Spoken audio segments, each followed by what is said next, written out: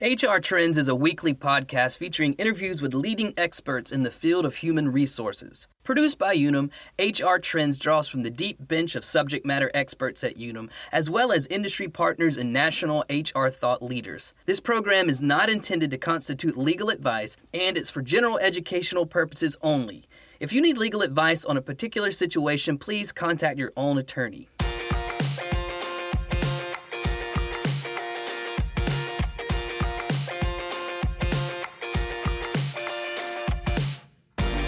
Welcome to HR Trends, a podcast that features the industry's leading experts on complex HR policy, compliance best practices, and people management.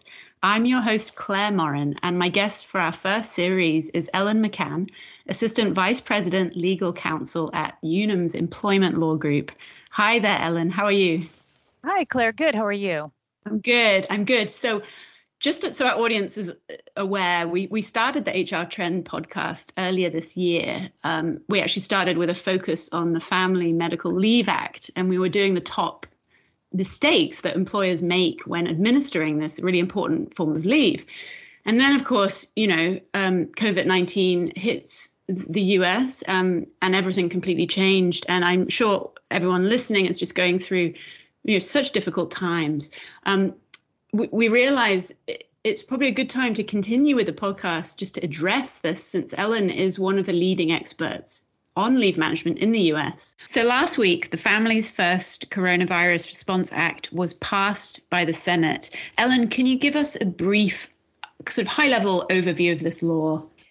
Yes, so this is a new federal law that passed, as you mentioned, Claire, and that's important to note because this is a law that will apply to employees across the country, not just in one state or another state. And so this law will apply to any employer that has less than 500 employees. And there are two components to the law. The first component provides employees with emergency paid sick leave, and the second is an expansion of the Family and Medical Leave Act, or FMLA. Both components are aimed at addressing the employment disruption that many of us are feeling due to COVID-19. Right, and it's helping give employees that space to be able to look after themselves and their families, which is so needed right now. Could you sort of unpack those two components, maybe one by one? Yeah, so employees of covered employers are eligible for these two different types of benefits. And the first is up to 2 weeks of emergency paid sick leave for full-time employees. And that, of course, would be prorated for part-time employees. And the second is up to 10 weeks of paid emergency family and medical leave. If anybody hears my talking cat during this, please forgive us. We are recording this remotely, as many Americans are right now in their remote workplaces. So apologies for the lesser quality of audio. So can you explain then, how can an employee use emergency paid sick? Part of the law. Yes, so the employee is going to be able to use emergency paid sick in a couple of different situations.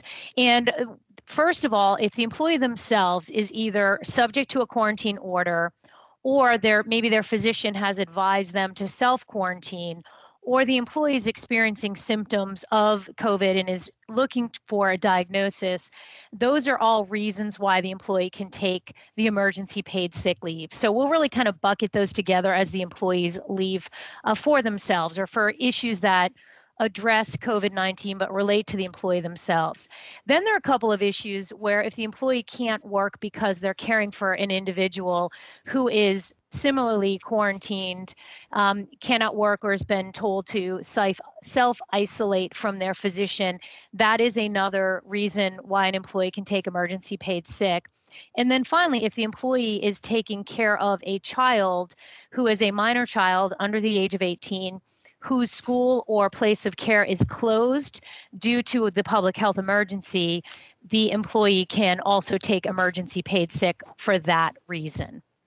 And how much of their pay is this, the emergency paid sick leave? So the emergency paid sick is 2 weeks of pay. So for a full-time employee, that would be 80 hours. Part-time, it would be prorated based on their hours. And depending on the reason the employee uses the leave, depends on the amount of reimbursement of their salary. So for employees who are using emergency paid sick for those reasons we identified as dealing with the employee's own quarantine, that is reimbursed at 100% of the employee's pay. For the other reasons we talked about, where the employee is caring for a family member who is either quarantined or perhaps the school is closed, that amount of time the employer receives 2/3 of their pay as paid leave. Great. And maybe then we could get into the emergency FMLA part of the law and how that's different. The emergency FMLA will cover one and only one of those leave reasons that the employee can take the paid sick. And that is if the employee is unable to work because their child is home from school, their school or daycare is closed due to the public health emergency, the employee can then, in addition to receiving those first 2 weeks of emergency paid leave, the employee can also receive up to an additional 10 weeks as emergency FMLA. And under this leave reason, the first 2 weeks under the emergency FMLA are actually unpaid. However, the employee does have that emergency paid leave available to them. And then the second 10 weeks, the employer has to pay at 2/3 of the employee's pay. So let's use an example, because I think some folks are confused at how this works together. Let's say I'm an employee and I work for an employer that has less than 500 employees. My child's daycare is closed. My child is home. I cannot work because of this situation. So that includes teleworking.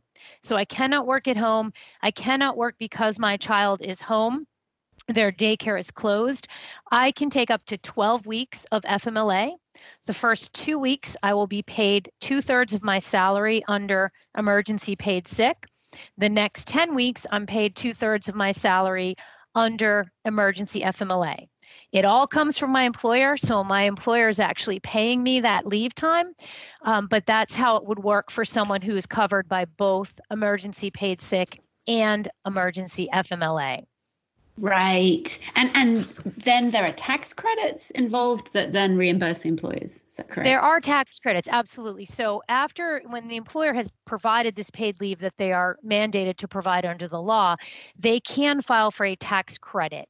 And so what they'll qualify for is a dollar-for-dollar reimbursement through tax credits for all qualifying wages that they've paid pursuant to this law. And so for a lot of employers, right, it's a tax credit. So they do get that dollar for dollar benefit back at the end of the year. And how does this impact the traditional FMLA?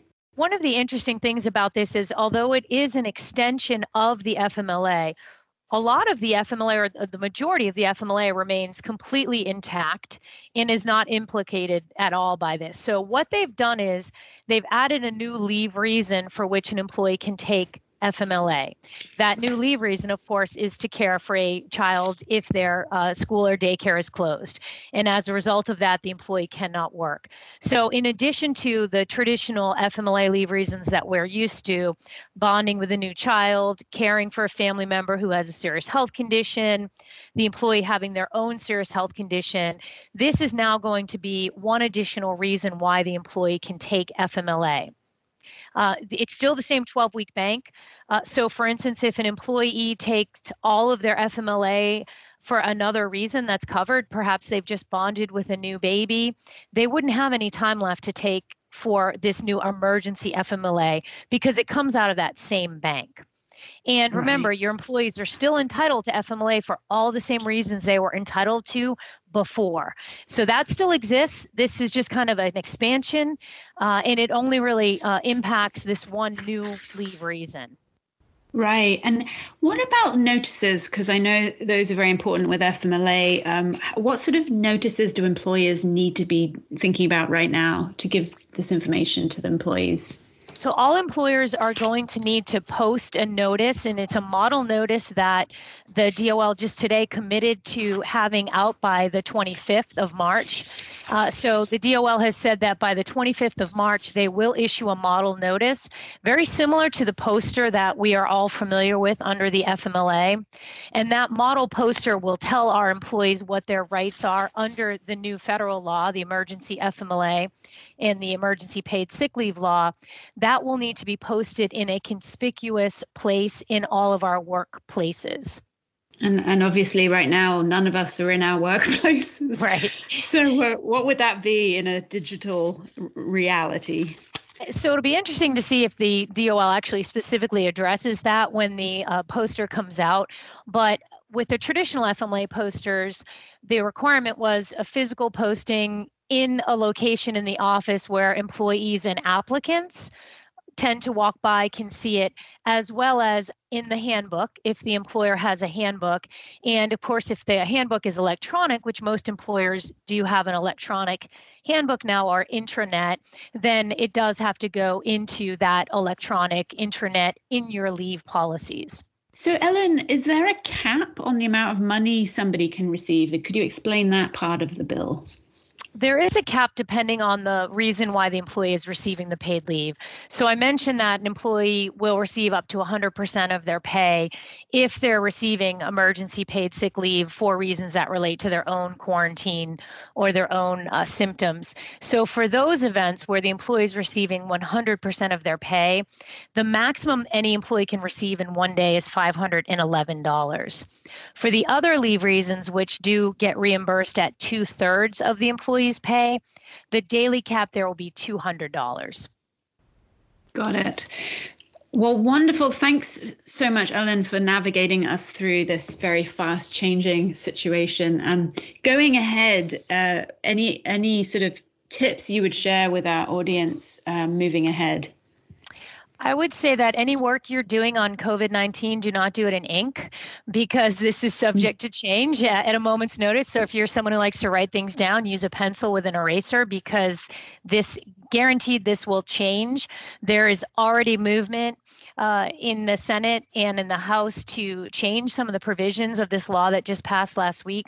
So best advice is stay on top of this, continue to receive your alerts from your favorite sources, continue to come back and listen to us, because we will definitely be recording more episodes. Our plan right now is to do so on a weekly cadence, but if we get a change in the law, we'll make sure to update you on that as soon as we have that information. And so stay involved and stay educated as much as you can. And on that note, we do actually have an email associated with the show, hrtrends@unum.com. We also have a voicemail. We would love to hear from you. Please send us your questions. One of the wonderful things about Unum is the number of experts we have in-house, and we're going to aim to be able to serve you as much useful context as possible during this difficult time. So please stay engaged, and we look forward to speaking to you next time.